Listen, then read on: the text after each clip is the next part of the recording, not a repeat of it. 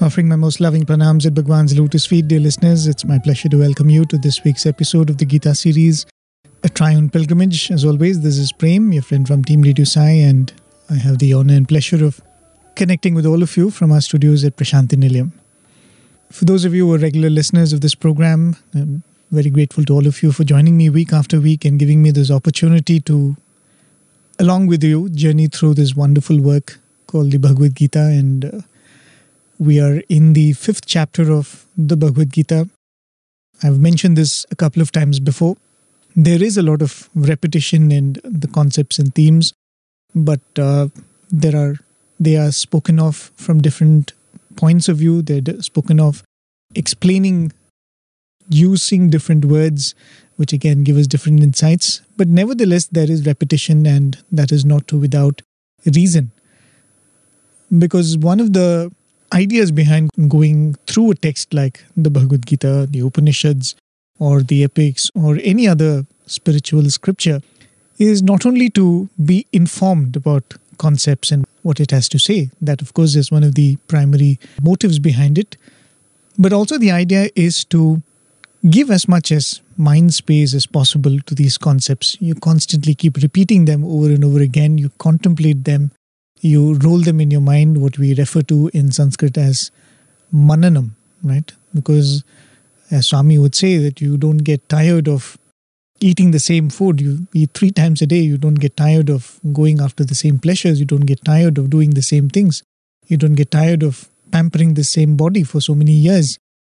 Why should there be boredom, or why should there be any hesitancy in accepting the truth being told again and again? Because this is also one of the ways by which the mind is literally made to contemplate on this and made to dwell on this again and again. So in that sense, yes, there is a lot of repetition, but that repetition is not without plan or reason.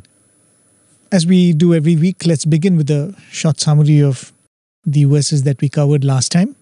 We went through verses 17, 18 and 19 of the 5th chapter, and probably we'll go through 3 more verses today. The 17th was an interesting shloka that played with the word tat. The word tat, which is used for referring to Brahman, which can be literally translated into English as that, because there is no attribution of gender to the divine principle. And the most popular usage of that word tat is in tattvam asi, right? So in the 17th verse, the word tat was used literally in a form of an alliteration, where Krishna said, one whose buddhi is awakened to that tat, one who identifies one's own self with tat, one who sees that tat as the goal and also is firmly attached to that tat, has all flaws destroyed and reaches a state from where there is no return, or reaches a state of moksha.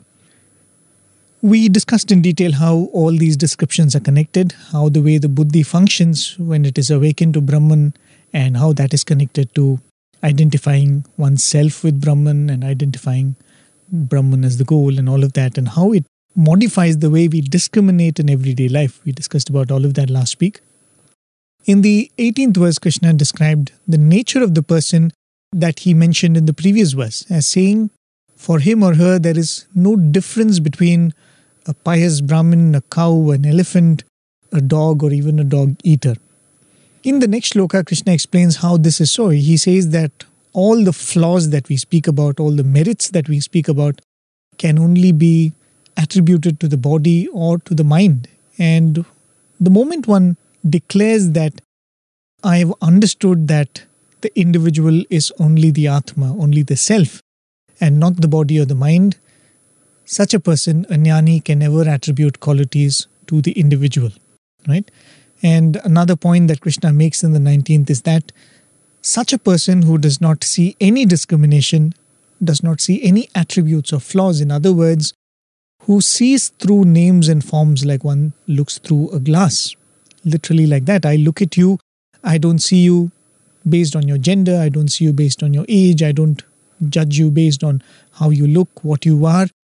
I look past all of these attributes and look at you as another embodiment of that divine self, as Swami would call Divyatma Swarupas. What Krishna says in the 19th verse, and which was interesting, is anyone who is able to see like this, see through all the physical attributes and see the self, such a person is liberated even when alive. What this means is that the ability to live in that state is itself the reward. It is not like if you live like this, after this life ends, you will be called onto a platform, you'll be given a medal and placed in heaven. It's not like that. This state of being able to look beyond the physical and attribute an individual to the Atma is itself liberation, is itself the reward for this spiritual quest. So those were the verses that we went through, and these are all verses which have connection with each other. They are in one portion of the chapter speaking of the same concepts. So these are the 3 verses that we went through. The verses we're going to go through are also going to build on whatever was said in these previous 3 verses. So we'll listen to the first shloka for today, verse number 20 of chapter 5. I'll give you a very brief meaning after that, and then we will discuss in detail of what Krishna says in that shloka and how it is connected to whatever we have gone through so far. न प्रहृष्येत् प्रियं प्राप्य नोद्विजेत् प्राप्य चाप्रियं स्थिरबुद्धिरसम्मूढो ब्रह्मविद् ब्रह्मणि स्थितः. A knower of Brahman who is established in Brahman should have his intellect steady and should not be deluded. He should not get delighted by getting what is desirable, nor become dejected by getting what is undesirable. So that is verse number 20, and as always, recited beautifully in the voice of Brother Shyam. We ended the previous shloka with the description of a Jnani as one who never gets deluded to think that the Atma has any flaws or even merits. And this idea that an individual is not the body or the mind is a fact that is revealed, and it is not merely a state that is reached, and there is an importance in this distinction. It is not a status that is acquired, if I could put it that way, but it is a truth which was always there, which is revealed to the mind of the aspirant. Let us say I start a small business. I work really hard, and as all businesses call for, I make many sacrifices.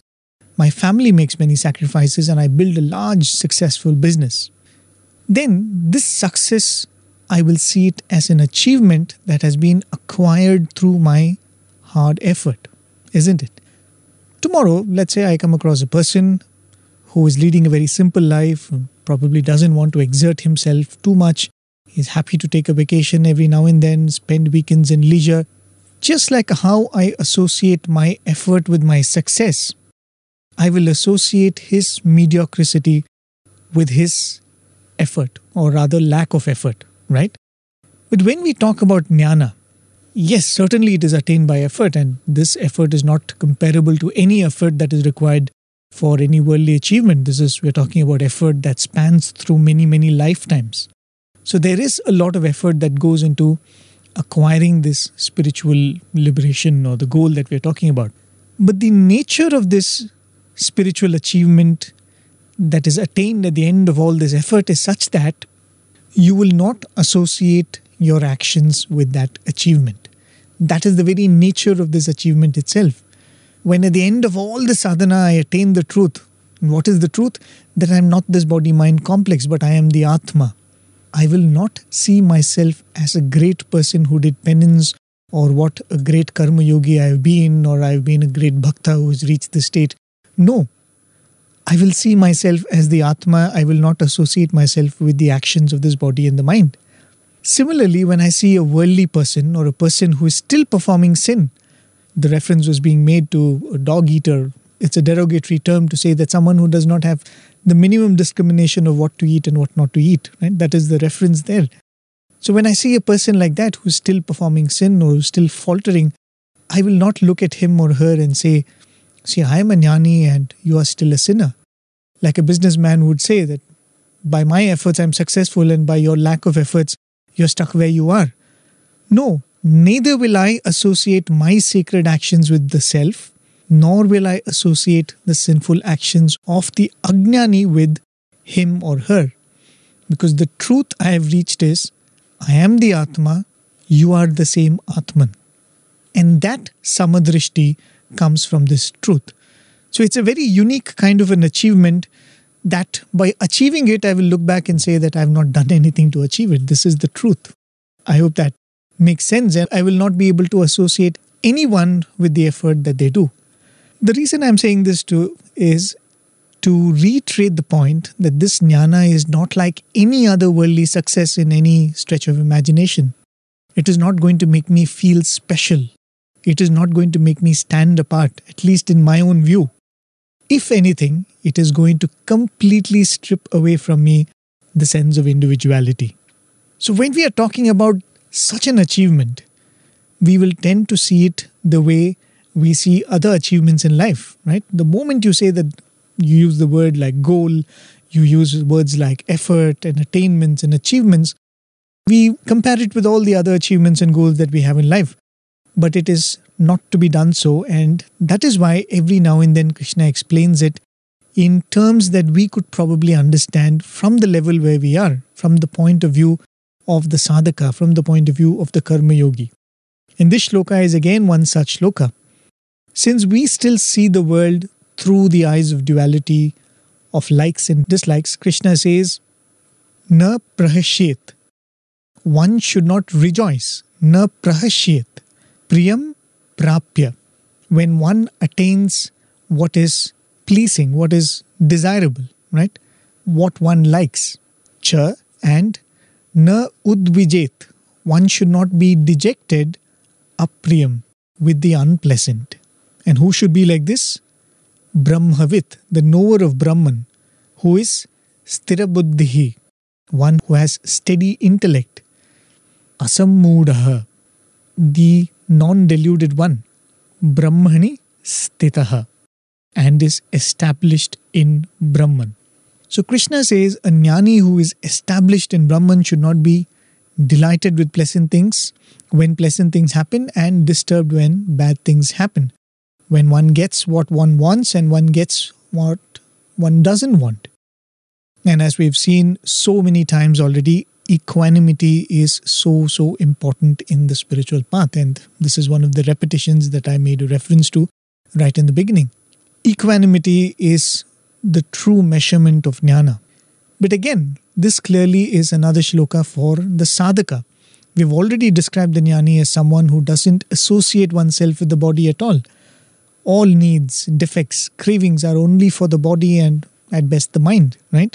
There is no necessity to instruct the jnani, don't be elated when you get what you like and don't be sad when you get something that you don't want. Oftentimes Swami says this in discourses, accept both good and bad. Don't run away from difficulties. Don't pray to God that you should not have any pain.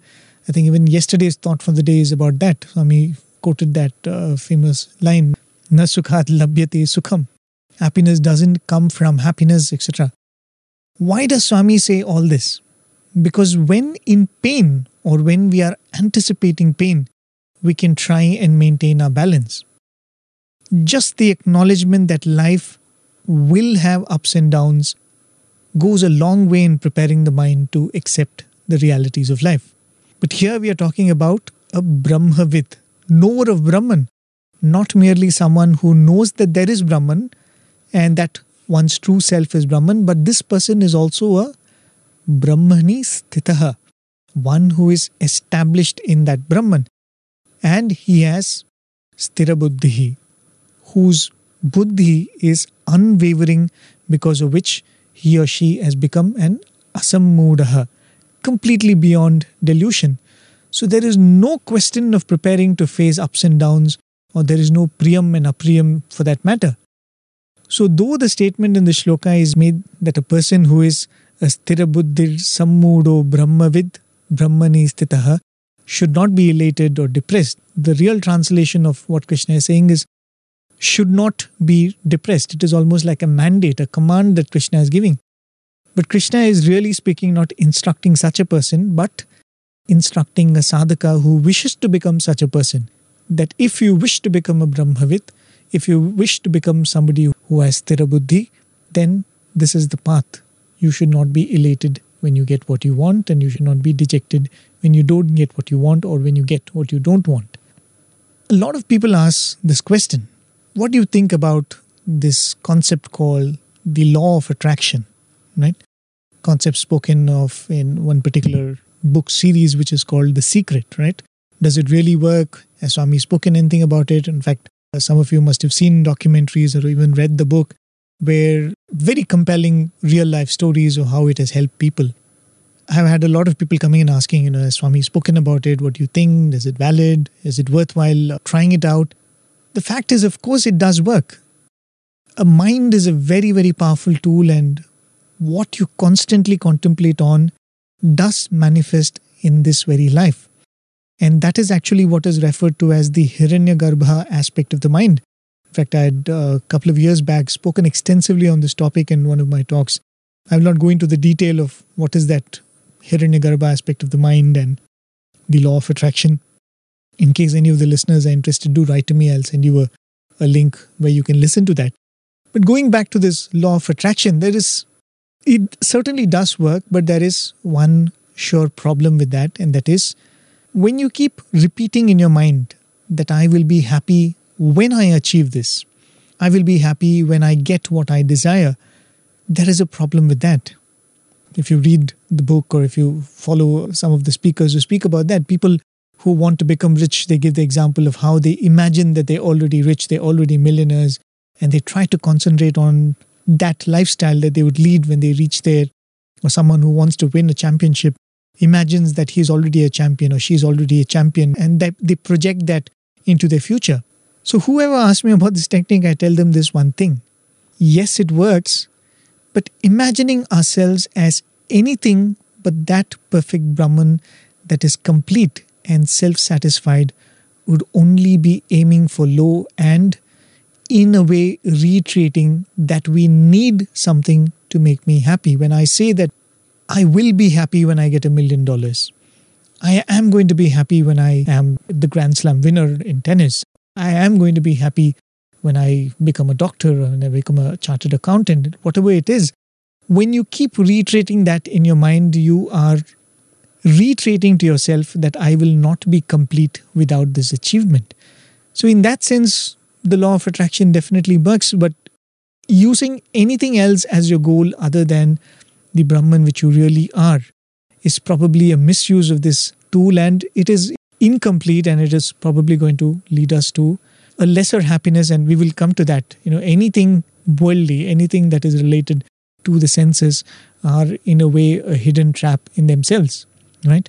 But what Krishna does in all these shlokas is to constantly repeat that state when you identify with the Supreme Self. Right? If you really see all of these verses, some of the verses which we came across in the 3rd and the 4th chapter, he keeps repeating, when you reach there, you will not be sad, you will possess supreme peace, you reach a state of no return, in a sense that you can never be made to feel lacking after that. And not only that, there is no comparison for you. You identify every being with yourself. All of these things are reiterations to the mind. You constantly keep repeating to yourself, even though you're a karma yogi or a sadhaka, you're still not there. But constantly repeating these things as the nature that we are going to reach. This is actually a projection of who we will become in the future, and it's the best thing to do, right? Instead of saying that, oh, I lack this, or I will be happier when I get this, is like stamping on our mind saying that I am not happy now and I will not be happy till I get it. but rather reiterating to yourself that this is my true nature. My true nature is I do not need anything to make me happy. My true nature is I am able to show unconditional love to every being that is in front of me, whether it's a sinner or a meritorious person. So we are reiterating this truth of our true self to ourselves, and there is anything lesser than this is probably a misuse of that powerful Hiranyagarbha aspect of the mind. So when we say that the Jnani reaches the state of truth, it means whether I am aware of it or not, that is my nature. The goal is being referred to as the truth, which means I might be a karma yogi, or I might even be a very worldly person, or I might be, even in the worldly sense, somebody who is into crime and everything, but that does not take away my truth from me. I still, in my true nature, am that supreme self. So if I could use the term, we are literally marinating the mind in the truth of the self, which itself becomes a means by which we deal with pain and pleasure, victory and failure. And that is why these are constantly repeated over and over again, literally so that our minds and our thinking can be put into this truth. And whatever little bit it absorbs helps us in this journey of karma yoga, or in this journey of whatever path we've taken to reach the goal. Right? And that is the whole idea.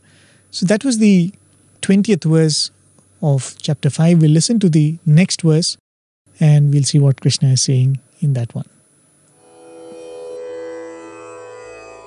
बाह्यस्पर्शेष्वसक्तात्मा विन्दत्यात्मनि यत्सुखम् स ब्रह्मयोगयुक्तात्मा सुखमक्षयमश्नुते. He finds happiness in his own self and enjoys eternal bliss, whose heart does not yearn for the contacts of earth and whose self is one with the everlasting. So that's verse number 21. Somewhere later, I think probably in the next chapter, Krishna is going to speak about meditation extensively, dhyana. But the basis for that is drawn through the concepts that he is saying in the shlokas. But the idea of describing a jnani for the benefit of sadhaka continues even in these verses. That is the underlying principle. In the previous shloka, Krishna said that he will not be elated or depressed when certain things happen in life. I will not jump in joy. I will not moan in sorrow. So what will be my temperament? Will I be morose all the time? Will I be sitting like a zombie? As Swami would often say, man's nature is best described as Ananda Pipasi, which means a being that is forever in search of Ananda. That is our nature, right? We constantly are in lookout for happiness, from the smallest of things to the highest, and it is this craving that will eventually lead us to seek it within. So the disposition of a jnani must be one of a person who has found that happiness within.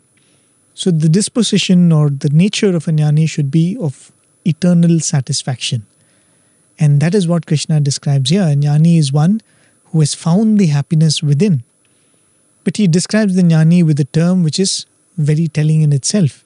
He calls the jnani as Bahya Sparsheshu Asaktatma. Bahya Sparsha. What's the meaning of this word?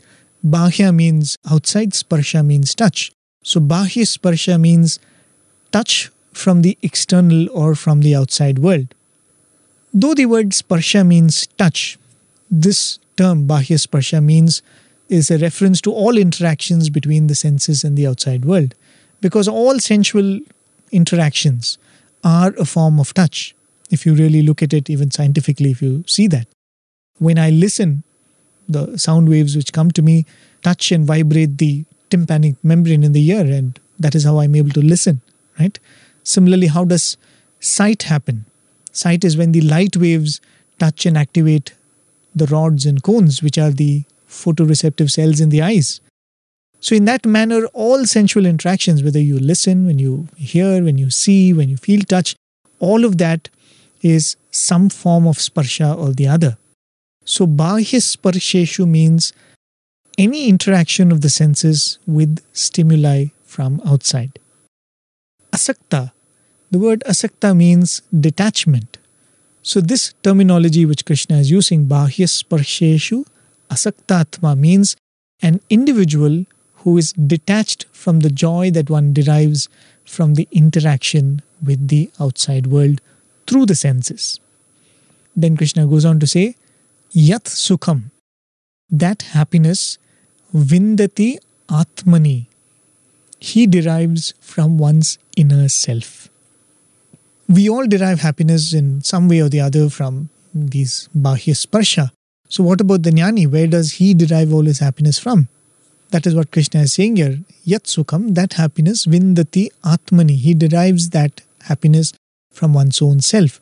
So the Jnani, when described as he doesn't get elated, doesn't feel depressed, is not someone who has lost taste for happiness. That doesn't happen. That is why I made a reference to Swami's phrase that Ananda Pipasi. As a worldly person, as a spiritual aspirant, as a Jnani, we continue to be an Ananda Pipasi. We thirst for Ananda and happiness. Just that a Jnani is somebody who has found it. And that is the only difference. So the nature of a Jnani will be not of one who is absolutely detached from the world in the sense of nothing interests the person, or he's like a person who is completely lost in coma or something like that. No, it will be a person who does not have to seek anything outside, who is eternally satisfied, right? Someone who has found happiness already. If we just examine our own lives, it is very easy to notice clearly 3 different types of happiness, 3 or 4. It's a bit overlapping, but different types of happiness. 3, if I could mainly categorize them. We give them different names, but they're all different types of sukham or happiness nevertheless.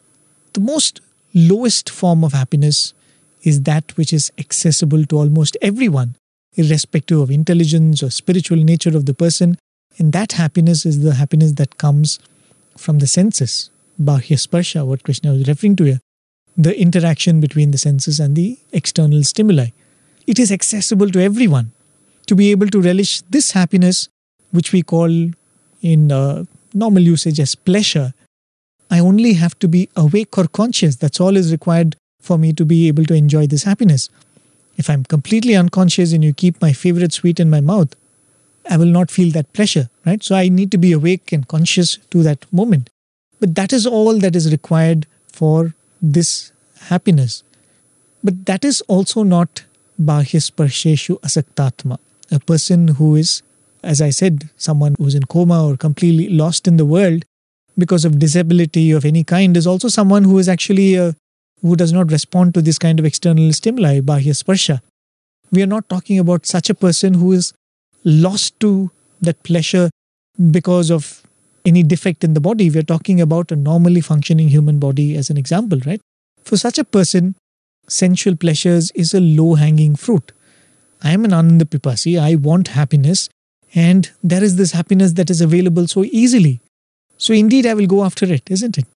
But there is a problem with this happiness, and there is a problem which is inbuilt into this happiness. It needs constant external stimuli. Today I eat an ice cream, I'm happy.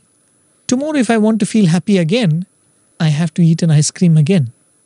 So this happiness has 2 characteristics which are very obvious. And these are things which are mundane experience. You and I experience this every day.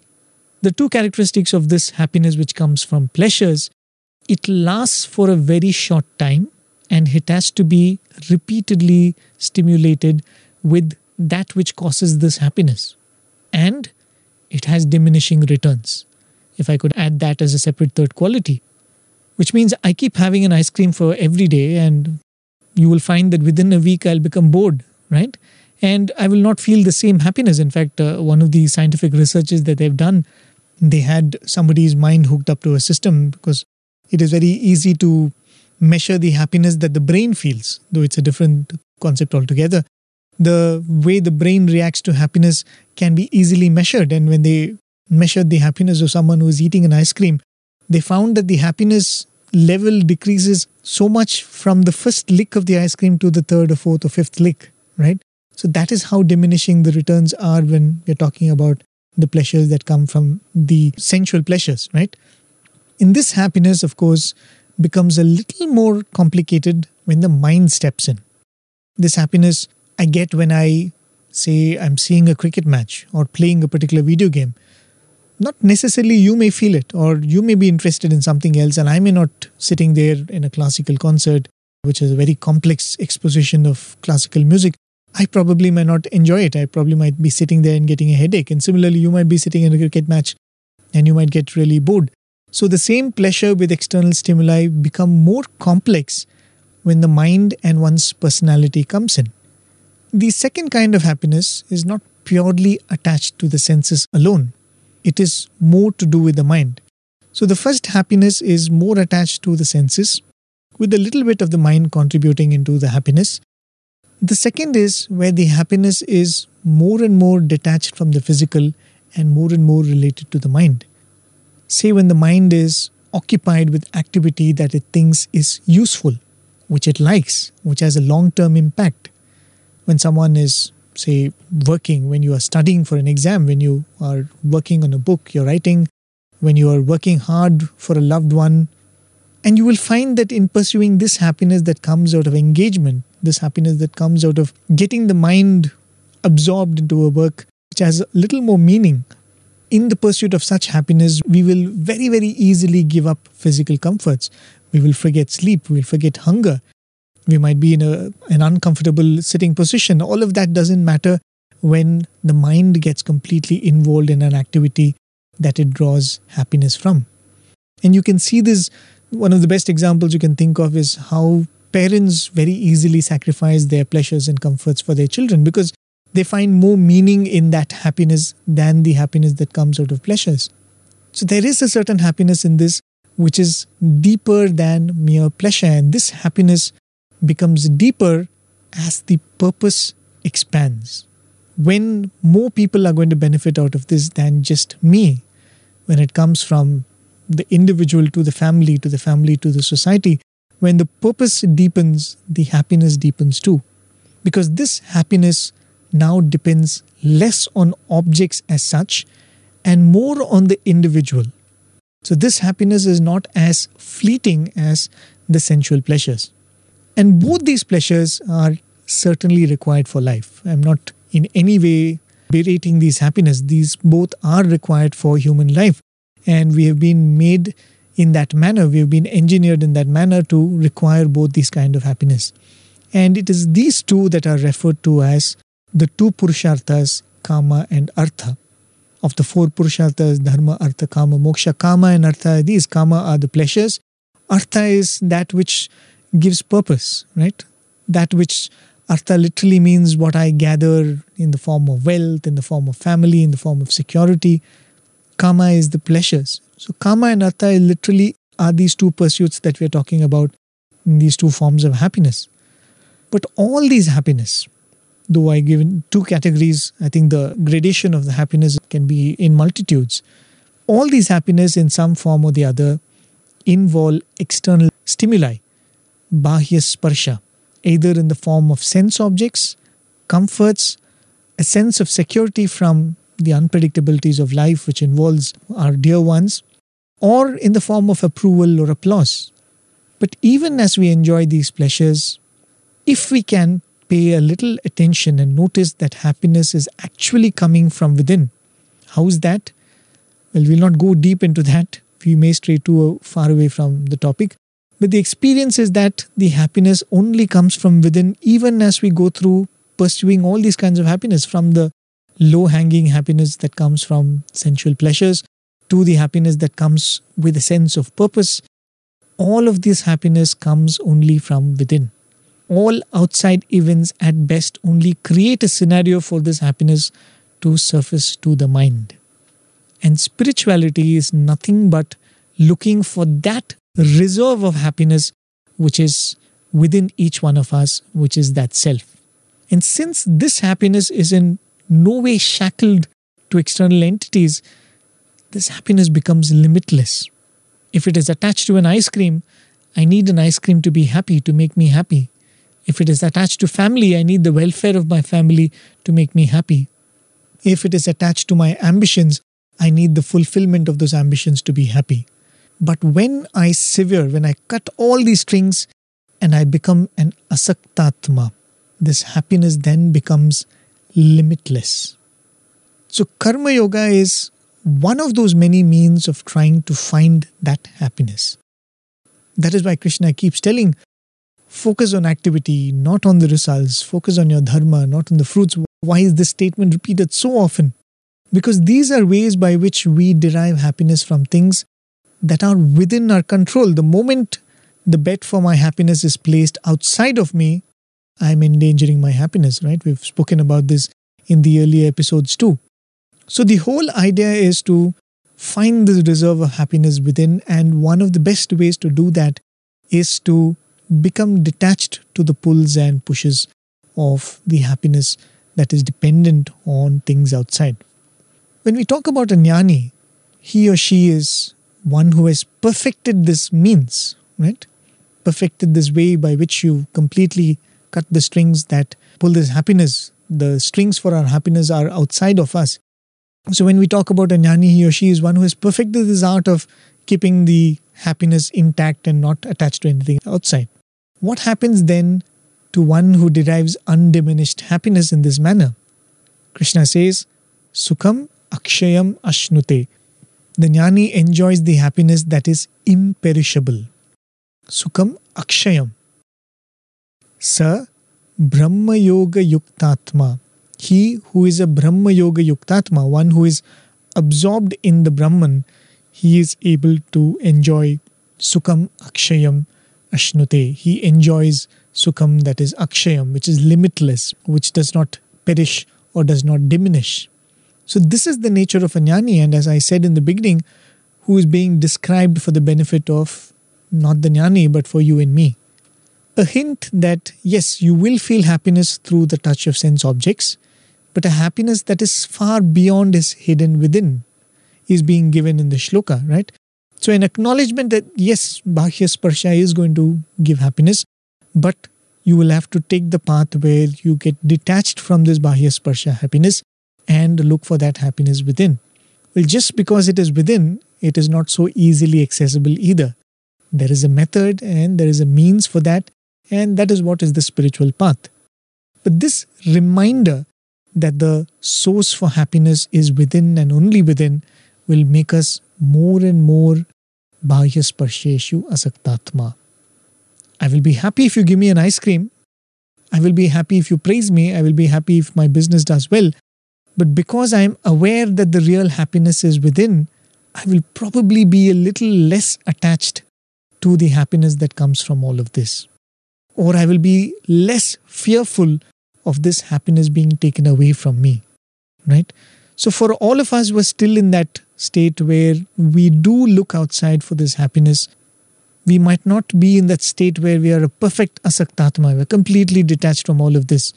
But even small ounces of detachment from this Bahya Sparsha will take us a long way. Will find better happiness to us, right? As Krishna had said in one of the earlier shlokas, the Jnani reaches Shanti Param, right? The supreme Shanti is attained by the Jnani.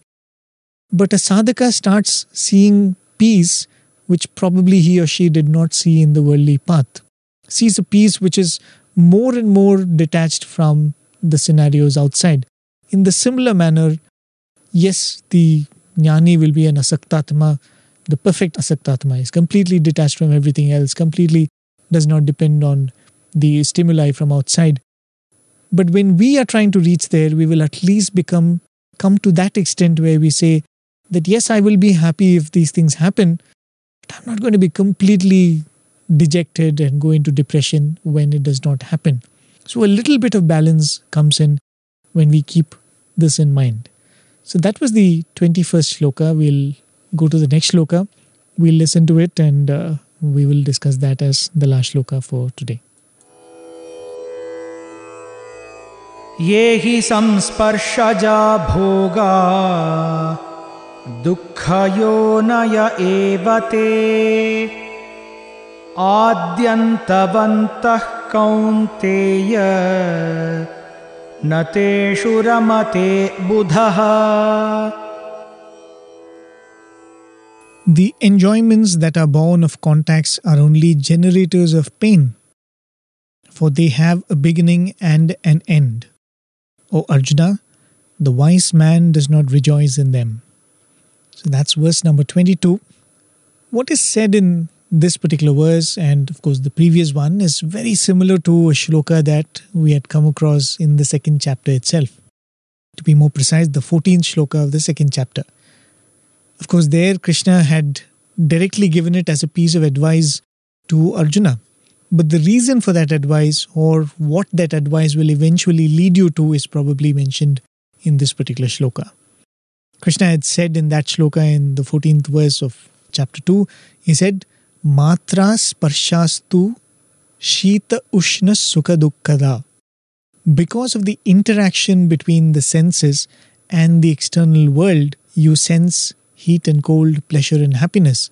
Matra sparshastu is more or less synonymous with bhaya sparsheshu, right, in the previous verse. In the verse in that second chapter, Krishna had said, it is a matter of fact that just like how you feel heat and cold, the summer comes and it becomes warm and uncomfortable, the winter comes and becomes a little pleasant, the winter becomes a little more harsh and then again it becomes unpleasant. In the same manner, you feel pleasure and pain when the senses interact with things outside. And just like how you more or less put up with discomfort that arises when your body interacts with weather, you cannot change weather. You put a sweater when it becomes too cold, you wear a thinner shirt when it becomes too warm. In the same manner, we must find ways to endure with pleasure and pain. Tam titikshasva bharata, he said to Arjuna. He said, "O Arjuna, you must learn to tolerate them. You should learn means of forbearing them." But in these shlokas, the shloka that we just covered and this particular shloka that we're going to, Krishna is saying what that titiksha or forbearance will eventually lead to.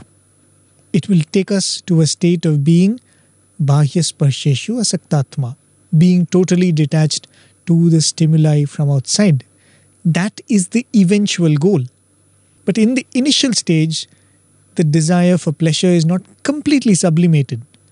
But you just learn to tolerate that pain as it is part and parcel of life. Even as you strive for pleasures, you will stumble upon pains every now and then. You kind of acknowledge that and you accept that. But in this stage, in the case of a Jnani that we're talking about, you realize that the pleasure is only a sham. Even the pleasure that comes in front of you is not true pleasure. It is a fake. If someone gives you money and takes it away, we will not refer to that as benevolence, right? In the morning somebody comes and gives me, I see that you're struggling with your finances, take this 10,000 rupees, and in the afternoon that person comes and takes it away.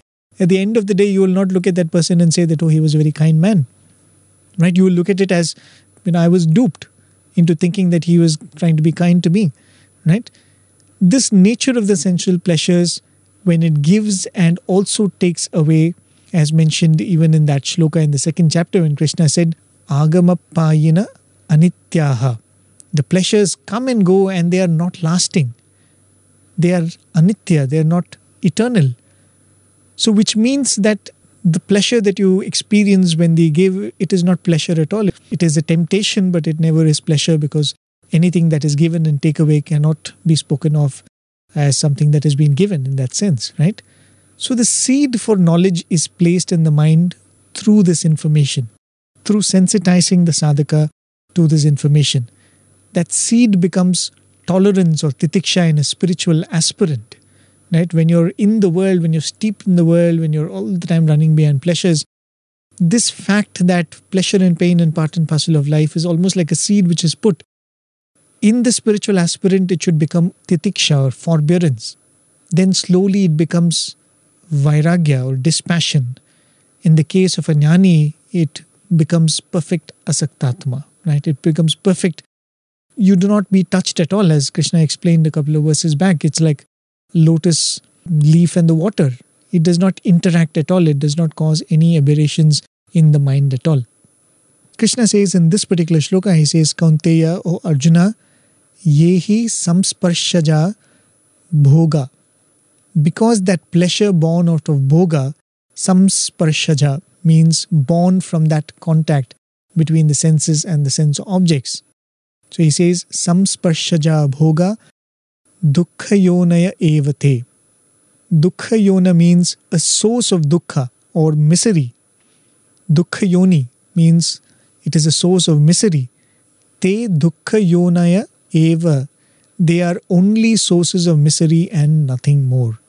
So Krishna says in the shloka that, Arjuna, you should know that they are not even sources of pleasure.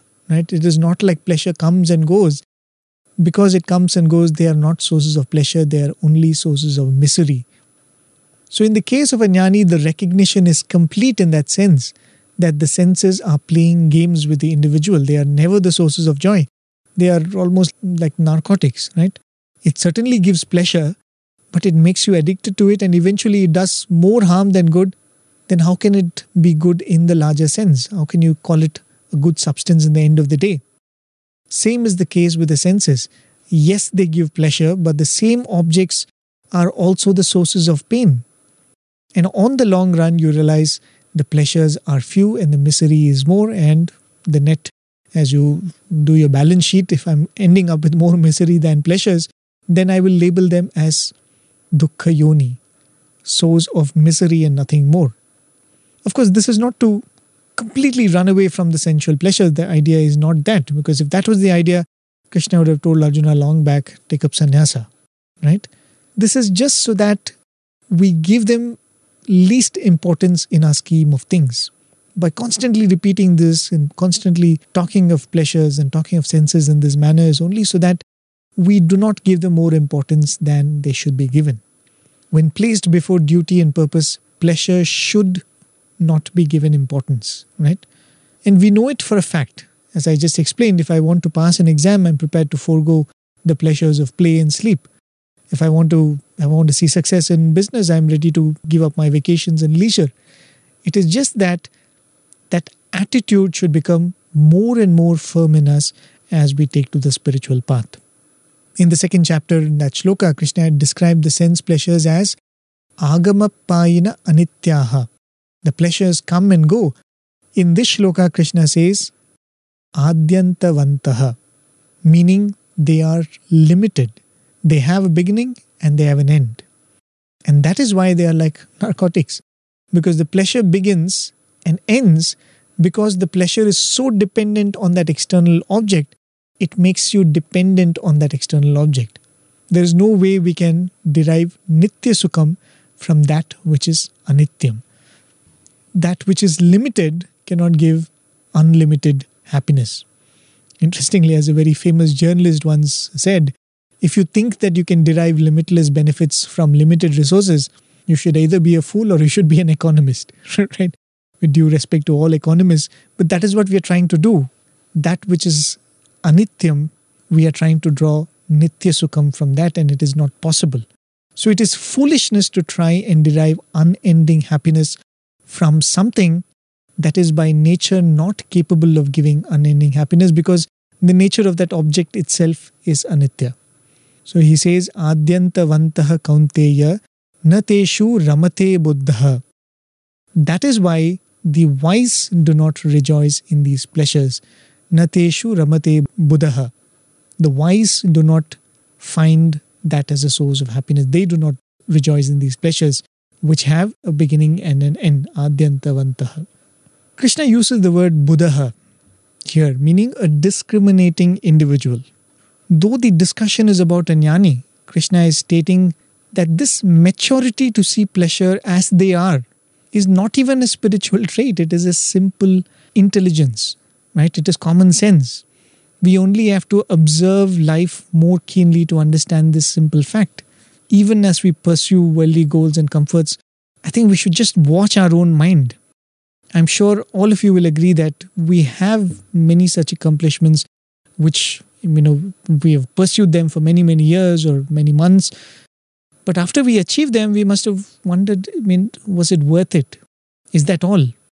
Did I struggle so much only for this? I'm sure that is one feeling we have quite often when we go to some of these overhyped tourist destinations, right? And it's all the time we see it in the media, we see it in brochures, we see it in social media, and finally, with spending a lot of money and time and effort, we go to that tourist destination and say, was it really worth it? It was so overhyped, right?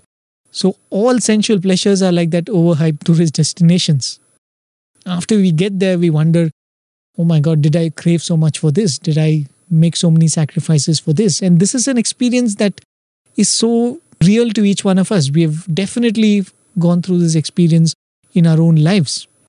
So all this discussion is not to spoil our appetite for pleasures in life and say that, oh, life is so bugging and I want to run away from here.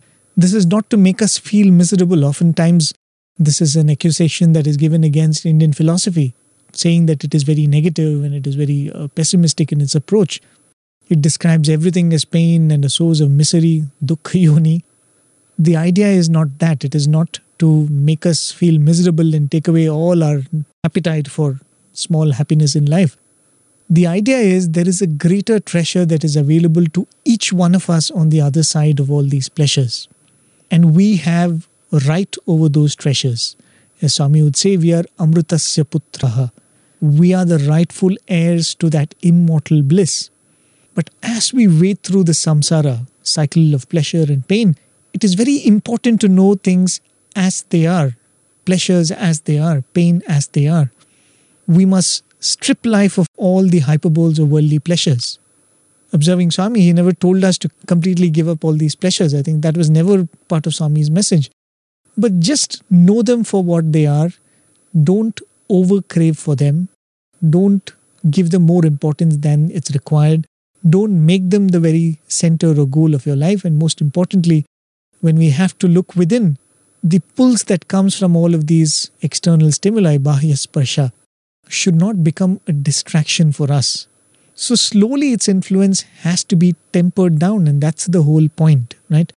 It is not for us to completely, there are sometimes when you sit down to eat a good meal and somebody tells something which puts you off, bad news or something which is not supposed to be spoken when you're eating, you lose all your appetite at that moment and you kind of sometimes get up and go away, or you eat it without any relish. The idea of explaining what pleasure is and describing pleasure as the source of misery and to describe it as a narcotic or whatever we are doing is not to spoil your dinner tonight. That's not the idea. But to get a right perspective of life.